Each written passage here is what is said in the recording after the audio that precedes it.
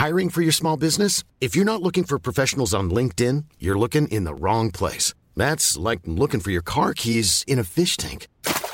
LinkedIn helps you hire professionals you can't find anywhere else, even those who aren't actively searching for a new job but might be open to the perfect role. In a given month, over 70% of LinkedIn users don't even visit other leading job sites. So start looking in the right place. With LinkedIn, you can hire professionals like a professional. Post your free job on linkedin.com/people today.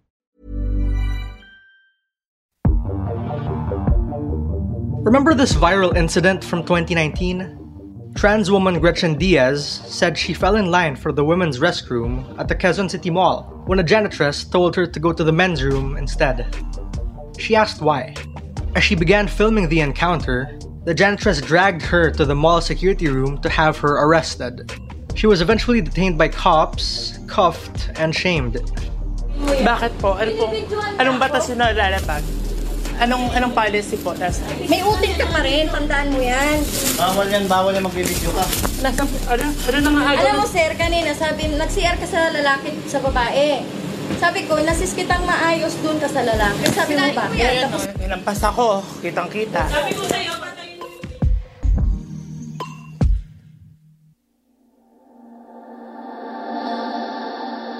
I'm Franco Luna, Puma Podcast. In this episode, we dive deep into online chatter about the lesbian, gay, bisexual, and trans communities, and what these reveal about deep-seated homophobic attitudes. This is Teka Teka Explains.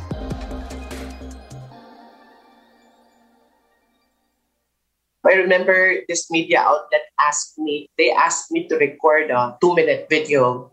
And then when it was aired live, I just thought that the most important part of the message did not make it. Like, I remember towards the end of that message, I said something like, I urge the government that we should pass policies or laws to ensure that our human rights are being protected as part of the marginalized sectors in the Philippines. So I wasn't really happy about that. So, I was kind of thinking, do we really have allies in the media? That's Eda Catabas, Executive Director of the Cebu United Rainbow LGBTIQ+ sector. She was speaking at the forum called Vibe Check. What do Filipinos online have to say about LGBTI issues? They are actually in survival mode. If we'll talk about lives, the reality of trans lives in the Philippines, many of our people are denied access to education. Gretchen Diaz's case happened 3 years ago. Since then, perhaps partly due to the pandemic as well, there haven't been that many widely publicized cases of LGBTQ harassment. Or have there? New data shows that the LGBT community is under attack online just as much as offline. Here's Mint Marquez. Mint is the CEO of Sin and Strat, a social media intelligence and strategy firm which conducted the study. In this narrative landscape, when online Filipinos encounters are with the LGBTI community or often with LGBTI individuals who are framed as victims, what does that make us think of LGBTI individuals, of the LGBTI community as a whole? So without headlining viral stories that also present LGBTI people's successes and joys and humanity, a disempowering victim narrative persists unchallenged. Sin and Strat combed through more than 400 media articles that fetched over 100 engagements and found that most media coverage of LGBT issues tended to focus on stories about showbiz, media, celebrities, and public figures. Most reports focused on, you guessed it, vice ganda. Angles that had anything to do with the LGBT community were often about pageantry and celebrities coming out. To be exact, more than 60% of the articles Sin and Strat went through were about similar topics. And that's a problem. Maybe that's something that we expect, and maybe that's something that we see in our own feeds. For example, we don't necessarily see non-advocates talking about pro-LGBTI legislation all the time. We don't necessarily see them talking about anti-discrimination bill all the time, but they might be talking about vice ganda. It's really more to do with making individuals of the LGBTI community, particularly the celebrities, prominent, and they become the face of the issue. For now, what's important to really see is that when it comes to policy, they don't get that much engagements compared to everything else that's more focused on showbiz. So Eda Katabas's question is a valid one. Do we really have allies in the mainstream media? Often, hate crimes are framed as isolated incidents, and not as patterns of systemic oppression. And in the rare instance, when broader trans issues do make the news, discussions relating to the political and civic participation of LGBTI people happen primarily through the lens of straight cisgender people. Mint says we do have stories focusing on the problems of the LGBT sector. They just aren't as prominent as the showbiz and entertainment stories. The media also use LGBTI terms interchangeably, which Mint says betrays a low awareness of SOGI. SOGI stands for sexual orientation, gender identity, and expression. When you see media posts about LGBTI topics on social media, you'll see that audience response is overwhelmingly negative and often exclusionary. Haha was the most common Facebook reaction on LGBTI-related stories published from May 2021 to 2022. And while haha might be an ambiguous react to interpret, we know that it often means mockery. Sinenstrat, in its study of thousands of comments on media posts, found that almost a third of all sentiment was negative. And the lion's share of those comments came from men. When stories around hate crimes do get empathetic reactions, they mostly came in the form of Filipinos calling for the same punitive measures and harsh interventions against violence based on SOGI. For example, dapat ibalik ang death penalty was the strongest message in the comment section in those stories. Things like genitalia and God's will were also commonly used arguments against trans people.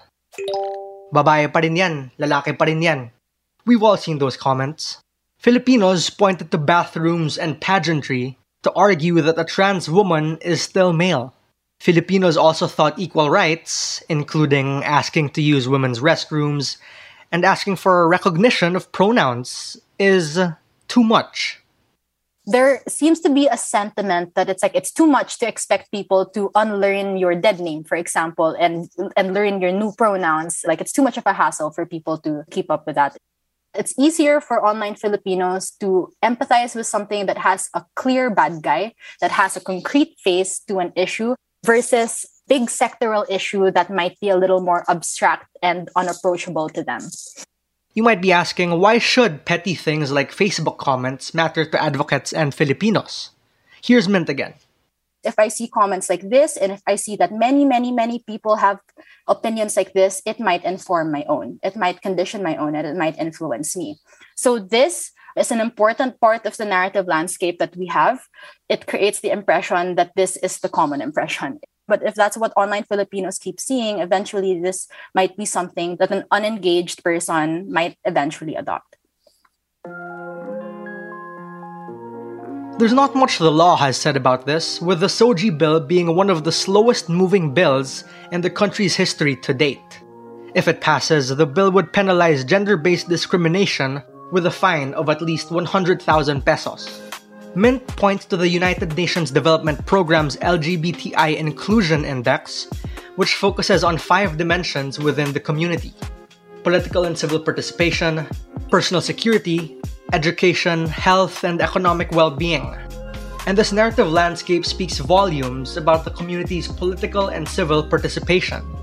Yet surprisingly, one of Sinenstrat's many findings was that many Filipinos do acknowledge and accept trans people. They just don't want them around in their spaces.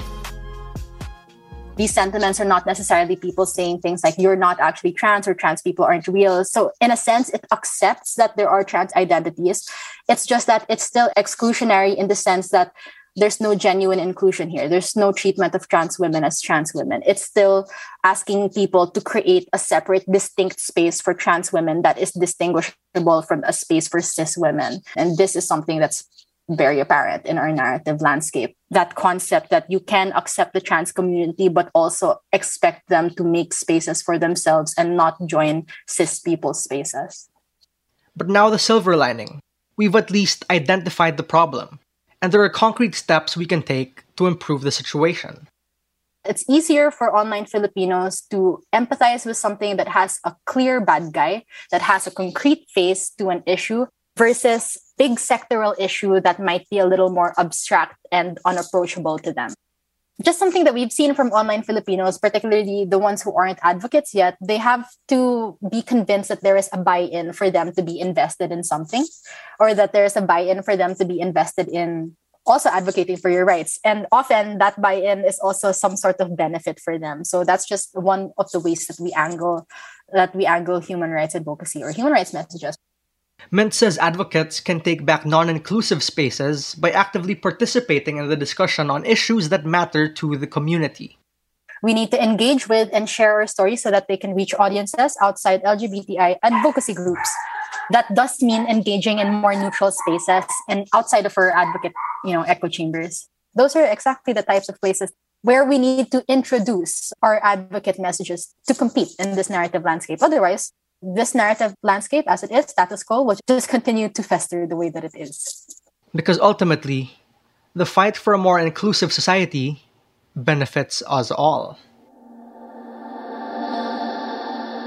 And that was today's episode of Teka Teka Explains. Again, I'm Franco Luna.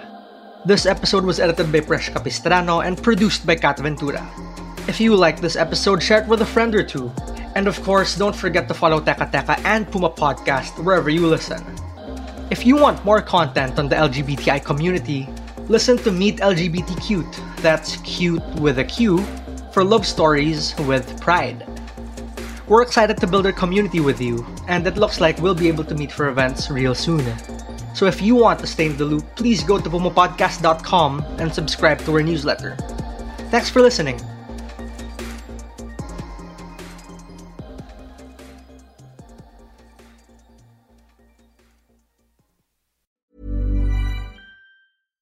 When you make decisions for your company, you look for the no-brainers. And if you have a lot of mailing to do, Stamps.com is the ultimate no-brainer. It streamlines your processes to make your business more efficient, which makes you less busy.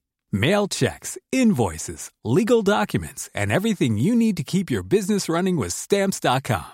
Seamlessly connect with every major marketplace and shopping cart. Schedule package pickups and see your cheapest and fastest shipping options from different carriers, with rates up to 89% off USPS and UPS rates. And with the Stamps.com mobile app, you can take care of mailing and shipping wherever you are. Make the same no-brainer decision as over 1 million other businesses with Stamps.com. Sign up with code PROGRAM for a 4-week trial, plus free postage and a free digital scale. No long-term commitments or contracts. That's Stamps.com. Code PROGRAM.